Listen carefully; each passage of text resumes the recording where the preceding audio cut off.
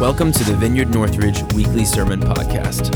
We hope you enjoy this message by Dennis Kozlov. For more information about our church, visit our website at vineyardnorthridge.org or find us on social media at Vineyard Northridge.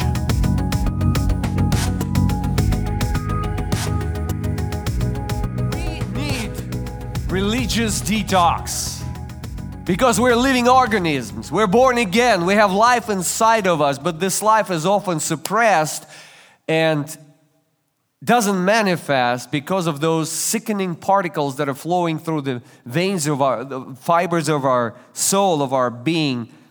And that's why we don't come up to the level where God wants us to be. And where does God want us to be? Every single one of you, if you are a Christian, do you understand that your high calling to be in this world in 2022, in the city of Springfield, or wherever you live, Urbana, Mechanicsburg, doesn't matter, the high calling of Jesus for you is to be just like Jesus was in this world.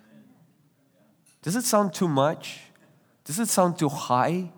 No, when Jesus has come, He was bold, He was confident, and He would just insist and declare, I am the Father are one. And I'm not here by accident. I'm here on a mission from God. This is a description of your life. We are working hard to make sure you start to believe that you're one with God through Christ. And that your life is not a random hodgepodge of events. You are on a mission to release the life that God put in you. And what hinders that is religion. Millions of Christians don't even have a clue of their high calling in Jesus. And that's what we're doing. We're trying to remove these particles so that you, just like Jesus, you would be able to know your God as a loving Father. You'd be able to have an intimate, close knowledge of Him, personal, experiential, tangible knowledge of Him. And you would be able to carry this knowledge, this experiential knowledge of God to others. Make God known experientially, tangibly, as a good, loving Father. All right, so the title of my message today is Righteousness is Your True Foundation. I will talk about the foundation of Christian living and Christian service. To be successful and fruitful as a believer, you need to make sure you have a foundation to build upon. And the Bible declares that the true foundation of a life of a believer is righteousness. And I mean, again, in a sense, I'm facing the same task that Neil faced last week. For many people, the word righteousness is so heavily overused through years that it almost lost its meaning. You don't really understand, what does it even mean? It doesn't feel like it really relates to your life.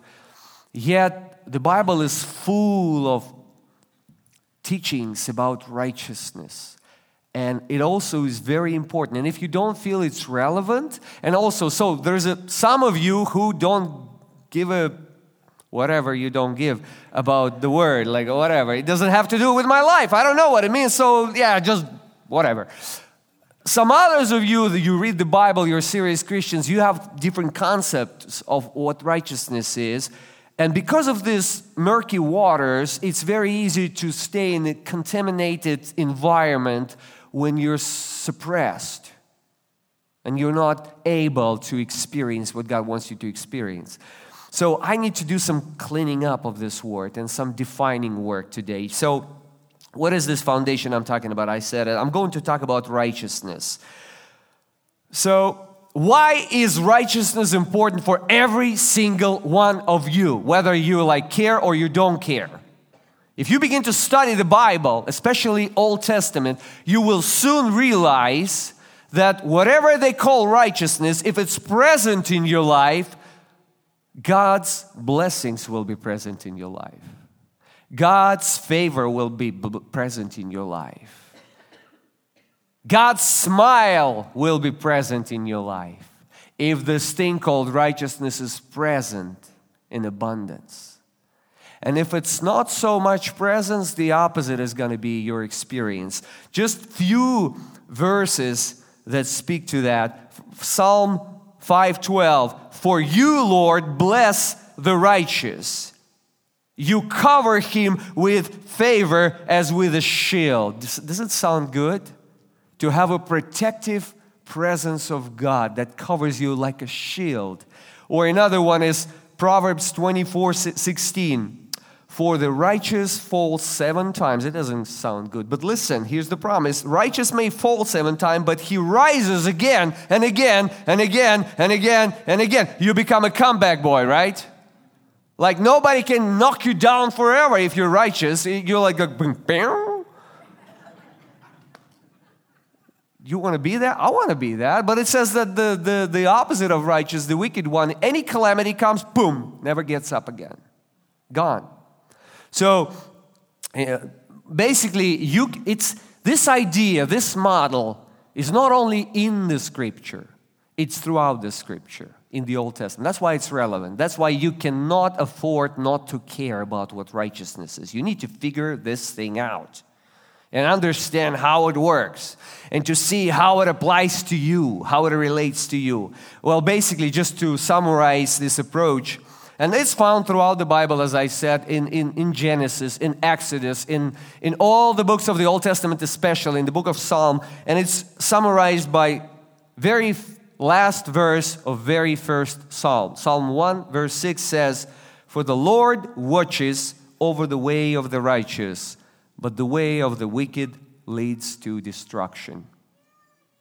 So you want to be righteous in this picture. So another thing is that the expectation of the Old Testament is that righteous people will always be blessed by God and there will be noticeable, personal, favorable presence of God. You know the expression, "God is with him," or "God is with her." That's a biblical expression. These words are even spoken about Jesus. When he walked and he did certain things, he didn't do it as God. He was doing it as man. And everybody could recognize, for God is with him. Nicodemus came to Jesus in the middle of the night and he said, "I have a hard time with you, Jesus, because you speak things that are so contrary to what I'm used to hear, yet I recognize God is with you, because no one can do miracles like you unless God is with him." Do you know that's your and my calling, to walk in a way that people would recognize that God is with him? God is with you. And it's really hard for others to recognize it in you if you yourself don't believe it's possible. And that's what I'm talking about today. The foundation of this reality is righteousness. That's why we really need to get into what is it? What is this righteousness thing? So the first aspect of righteousness that the Bible speaks about, and trust me, I did my homework, I studied theology and I refreshed my knowledge. The first one, the Bible speaks about the righteousness of God first. And basically when it speaks pertaining to God, righteousness means He's perfect. Whatever He does, whatever He thinks, whatever He feels, whatever He speaks is absolutely perfect. You cannot add to that. You cannot subtract from it. It's just right. It always hits the bullseye of the target. God is righteous. It also has a connotation of being a righteous judge. Because He is righteous, He is capable and able to look at anyone's life and see how much righteousness is there and to reward or to punish accordingly. And that's the concept that we can see through the Bible. And you go, "Whoa, Dennis, I thought you're a grace preacher." I am. Just exercise your patience. Stay with me. Okay, so that's an aspect about God. But then the Bible speaks a lot about our righteousness, human righteousness, righteousness that pertains to us. And basically what it is, it's an alignment with God, with His character, with His nature, with His will. Does this make sense? So, unlike God, whatever He thinks is righteous, is perfect. Whatever He does, He speaks is right on. It's just right. Us humans, we can mess things up. We can miss things. We can be closer to the bullseye, or we can be a little off, or not a little off, like by far, off by far. And we experience both of that. So here's the idea that goes through the entire Old Testament, that you are responsible to align your life to the will and character of God revealed in the Scripture in such a way that your life will be matching.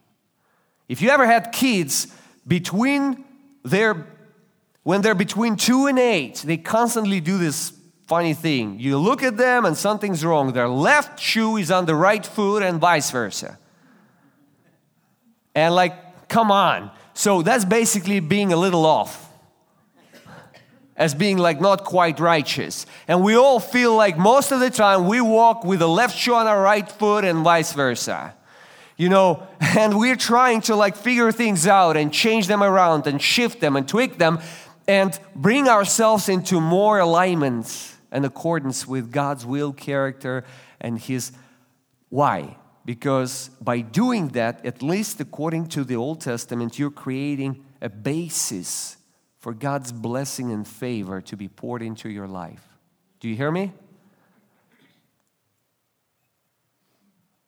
Do you want to know something? It's not the gospel.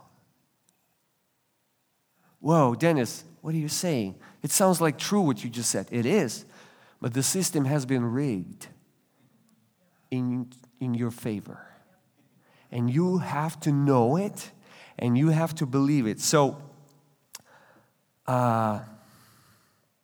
here's the essence of religion. What I just described to you, is that true of the teaching of the Old Testament and the Bible in general? Is it? Or is it not? It is. So it is. But is it the gospel? No, it isn't. You're right. Well, I don't know whether you're is it a peer pressure or you really know it? I don't know. We'll figure this out together. So I'm going to say it again. So the essence of the Old Testament religion that we call Judaism gave the hope that the Old Testament gave to the saints of the Old Testament was to become more and more righteous by their focused effort. So basically the call of the Bible and the Old Testament is to develop, to nurture this focused effort in your life, to get rid of distractions, to be really focused on the pursuit of the most important things, and thus become more and more righteous. Hence, increasing the platform in your life for God's favor and pouring to be poured out. And listen to me, friend, that resonates in us. We want to hear those kind of messages. We want to know, and you know what? It sells great. If Neil and I would not know the gospel, we would preach you messages like that every single Sunday. And we would have a great kind of people because we would constantly give them promise that we know the ways to increase your righteousness, which is, by the way, is basically right standing with God, corresponding, matching standing with God. And that's all religion does. It tells you that they know the way, they know the method, they know recipes, how to increase this territory for God to bless. Sells great, can provide for a good life for a preacher. Unfortunately, we've been debilitated by the gospel. We cannot sell you that crap. I'm trying to increase my vocabulary. So yesterday I looked for synonyms for that. So I found baloney, hogwash. What else? There was something else. You guys come up with something nicer for me, all right? Because I feel I'm overdoing it in church. All right. So this is the backbone of religion. And it's biblical. So that's the problem. The reason people don't know the gospel because they mix this religious message that is biblical, that is in the Bible, with the crazy good news of the gospel. They make this hodgepodge and they sell it, and it doesn't work. And it will never work. Because there are only two kinds of righteousness in this world. God's righteousness and self-righteousness. God's righteousness and self-righteousness, and they're not compatible at all. You cannot mix them up. You cannot swallow them together. If you want the gospel to work in your life, say goodbye, farewell to self-righteousness, which is a self-achievement, focus effort. And the funny thing, our soul resonates with this kind of preaching. I remember I was like 17 years old and our youth pastor was preaching about, you know what? If you want to see the power of God in your life, you gotta pay the price. And I was like, yes, I want to pay the price. Because it gives me a promise to make something significant out of my life. And so many young people resonate with that. They want their life to matter. They want their life to leave a mark. And even if you grow up, if you didn't become total cynic, you still believe it's possible. Maybe God can just use me. What can I do to be anointed by God to affect others for the kingdom of God? And if a preacher comes and tells you, here's what you should do. You should fast. You should learn how to fast. You should learn how to get away from everything and just pray. Bull crap. That's not the gospel. Is it biblical? Yes. But it's a backbone of religion. Some people believe that good things happen because they prayed for a certain number of hours or years or months or whatever. That's not true.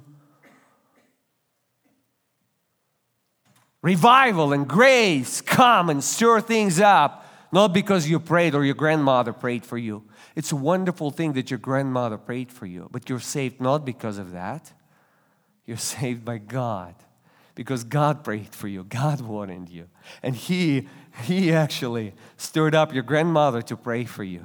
And even you had no grandmother. You have no clue who your grandmother is. It doesn't matter. Jesus prayed for you.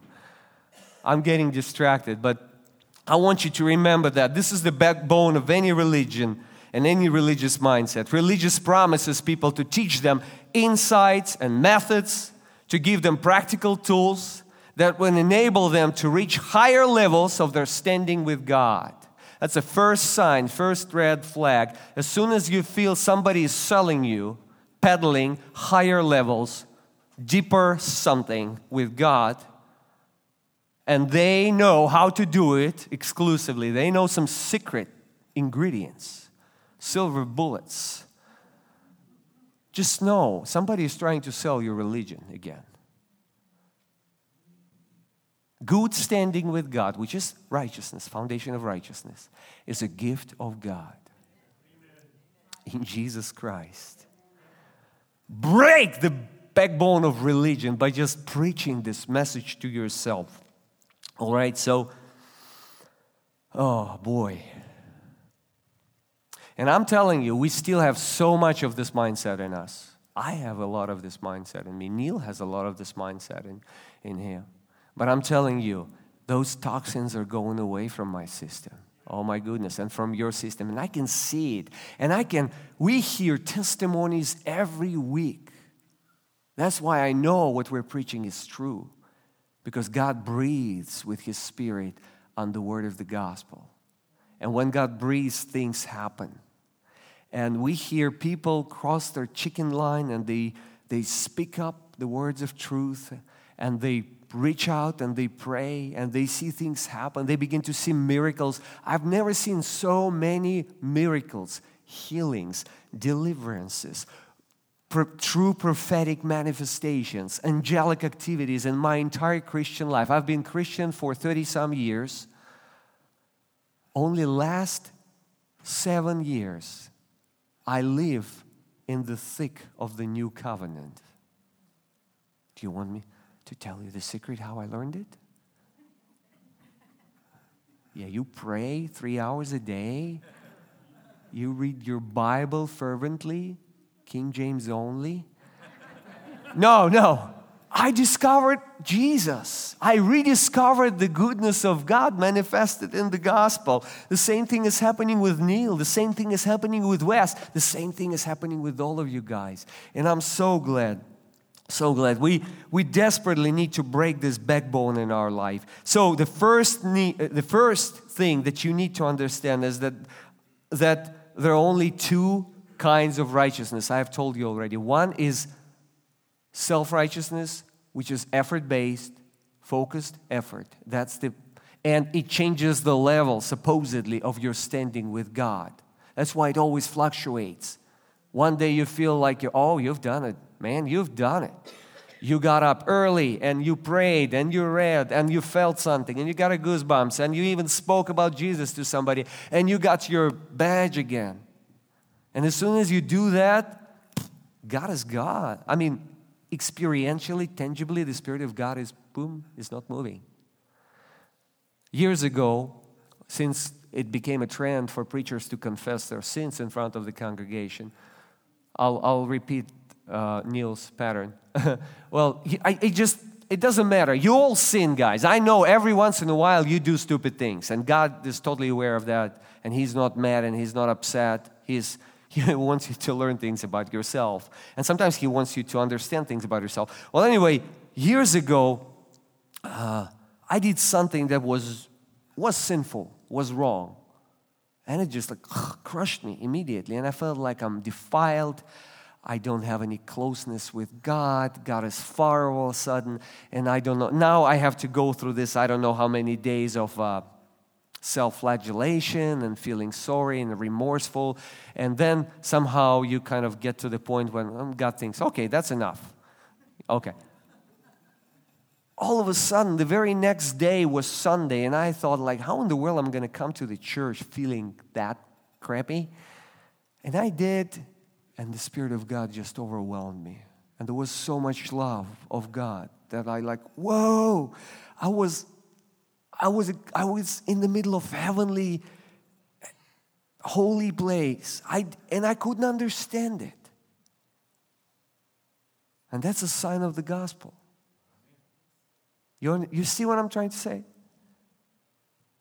God's personal presence is available, is given to you in Christ Jesus.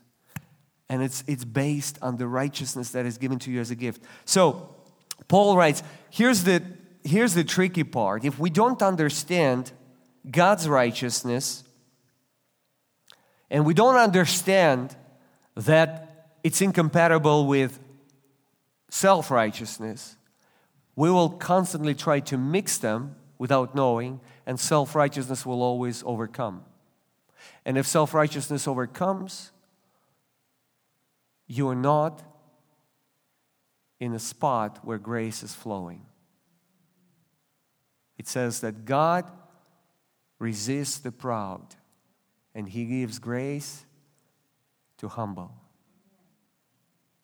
The gospel will always humble you and give you a lot of grace and a lot of joy. The gospel begins when you come to the end of yourself. And He fills you. He fills you immediately. As soon as you say, okay, I've got nothing, Lord. I'm empty. He says, yes, finally. Finally. Whoa. And the floods, it may begin as a little trickle, but then it becomes rivers of living water flowing in you. That's the power of the gospel. It has nothing to do with your efforts. It has everything to do with your openness to receive, Romans 10:3-4. The book of Romans, Paul expands on the gospel and he explains the gospel. And then he also expresses in chapter 10, he expresses his heart. And he had a grief in his heart because his fellow brothers, Jewish people, they did not see it. They did not see the gospel looked to them as a scandal. They couldn't understand how in the world can God justify the guilty. Because in the book of Proverbs, it actually says that it's abomination to justify the guilty and to acquit, to justify the guilty or to blame the innocent. It's abomination. But listen, that's what God did. This is the essence of the gospel. You're guilty, and He justifies you. He acquits you. He forgives you. He declares you as you have never sinned, as if you have never sinned, at the expense of Himself, His own Son. He took it all upon Himself. Well, anyway, I'm getting distracted. So in Romans 10, he says, he speaks about his Jewish brothers, and he said, for being ignorant of the righteousness of God and seeking to establish their own, they did not submit to God's righteousness. For Christ is the end of the law for righteousness to everyone who believes. There's so many Christians today who still don't understand the righteousness of God. And they're just like these Jewish people. They're zealous in their pursuit for God and God's things. They want God. They desire God. And they buy all these preachings and teachings how to increase the standing with God, good standing with God. And it's not happening. They're not getting any traction. And at the end of the day, most of them are broken and devastated. Because the righteousness of God is a gift that you receive with empty hands, as a gift. And you lose any ground for boasting, and you lose any ground for judging anyone. You can't judge anyone, because your judgment usually is based on your comparison of this person with you, and you think, I'm better off. This guy is almost worthless. Look at me. Or you do the same thing to yourself. You look at somebody who looks like way better than you and look like, I'm a worthless piece of nothing. Because look at him. You know what you're doing? You're still playing the game of self-righteousness. But if you come to the end of yourself and say, Jesus, I need you. Immediately in that moment, you become righteous. Righteous person of God.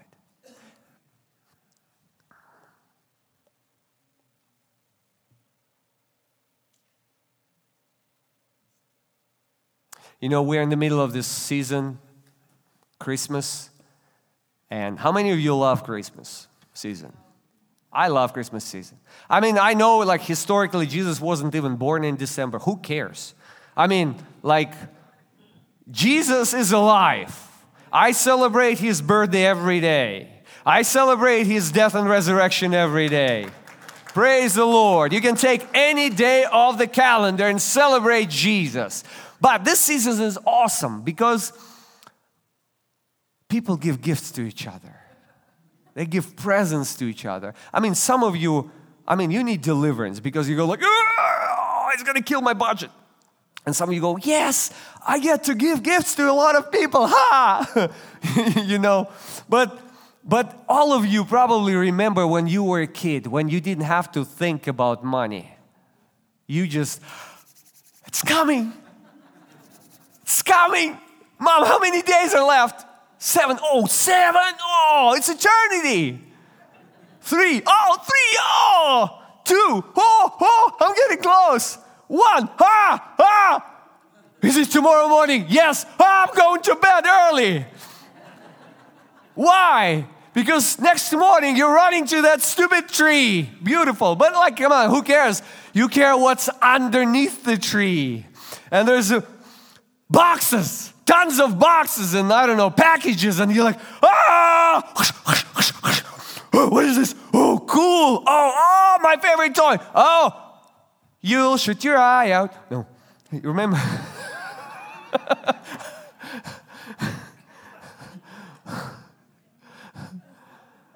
You know what I'm describing right now?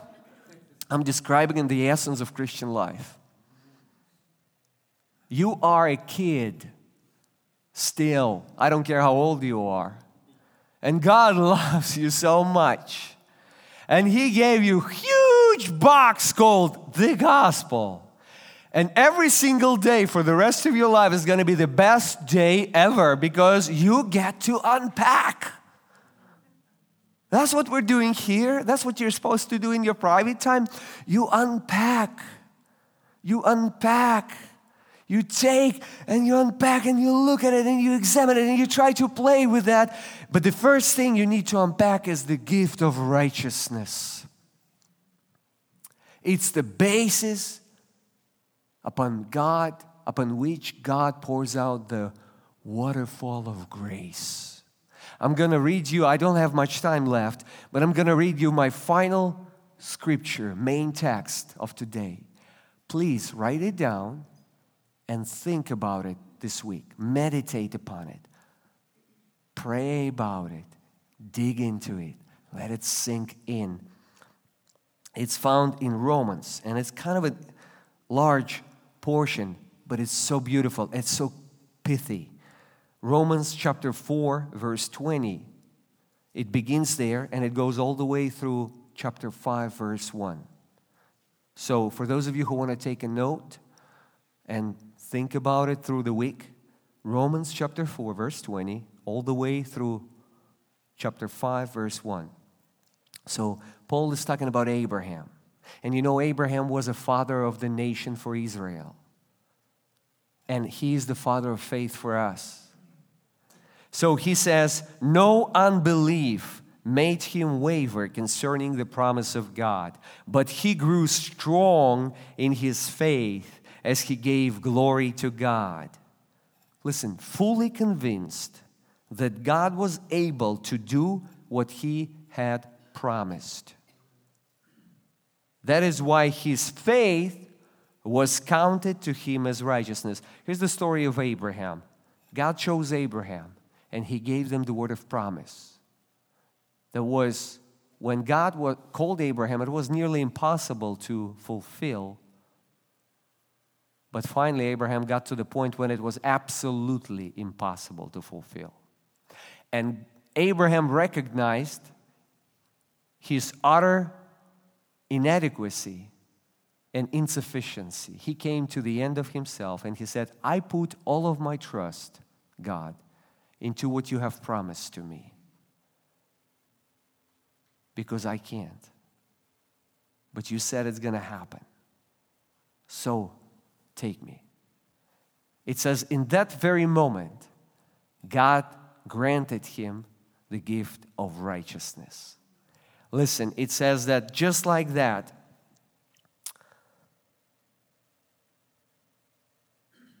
but the words it was counted to him, Paul writes, were not written for his sake alone. That's verse 23.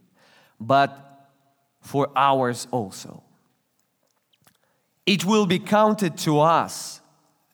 This is the most important verse right now, beginning 24 and 25.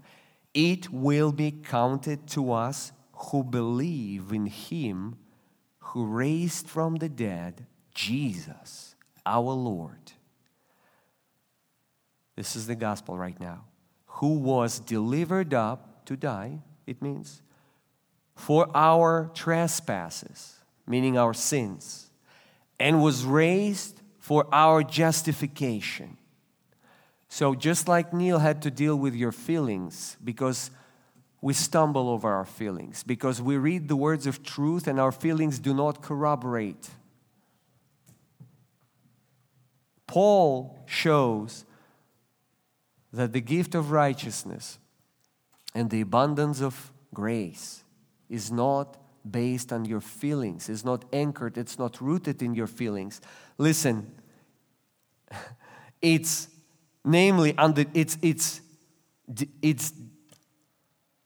rooted in the death and resurrection of Jesus. It's a historical event. So, okay, guys, how many of you are righteous right now? Raise your hand. Well, some do, some don't. Doesn't matter. Let me ask you this. How many of you feel righteous right now? Well, almost none. Great. How many of you believe that Jesus died on the cross? Raise your hand. Well, if you do, it says this death on the cross has dealt with all of your sins ever committed in the past, in the present, and in the future. Now, how many of you believe that Jesus was raised from the dead? Raise your hand. That historic, factual event tells me that you were declared righteous. And if that's true, if the death of Christ is true, your sins have been forgiven. If He was risen from the dead, you're declared righteous. And if that's true, guys, I'm almost done. Here's the climactic point of that verse 1 in chapter 5. Therefore, that's a summary. If Jesus died for your sins, and if He was raised by God the Father, that's therefore for your justification. Since we have been justified by faith, listen, we have peace with God. That's God's testimony about you and me. Through our Lord Jesus Christ. Verse 2 should be included. Through Him we have also obtained access by faith into this grace in which we stand and rejoice in the hope of the glory of God. If the death of Christ is historical fact, it was for your sins. If His resurrection has happened, it was for your justification. And if it's true, you're declared righteous. And if you're declared righteous, you stand in the spot where God's grace is poured out like Niagara Falls. You are called to become, and it says we rejoice in hope of the glory of God. It's not talking about future when you pass away, when you die and go to heaven. You live like that now. You live in anticipation of God's breaking through in your life and through your life into the lives of Father with His personal presence. Thanks for listening. We hope you enjoyed this message.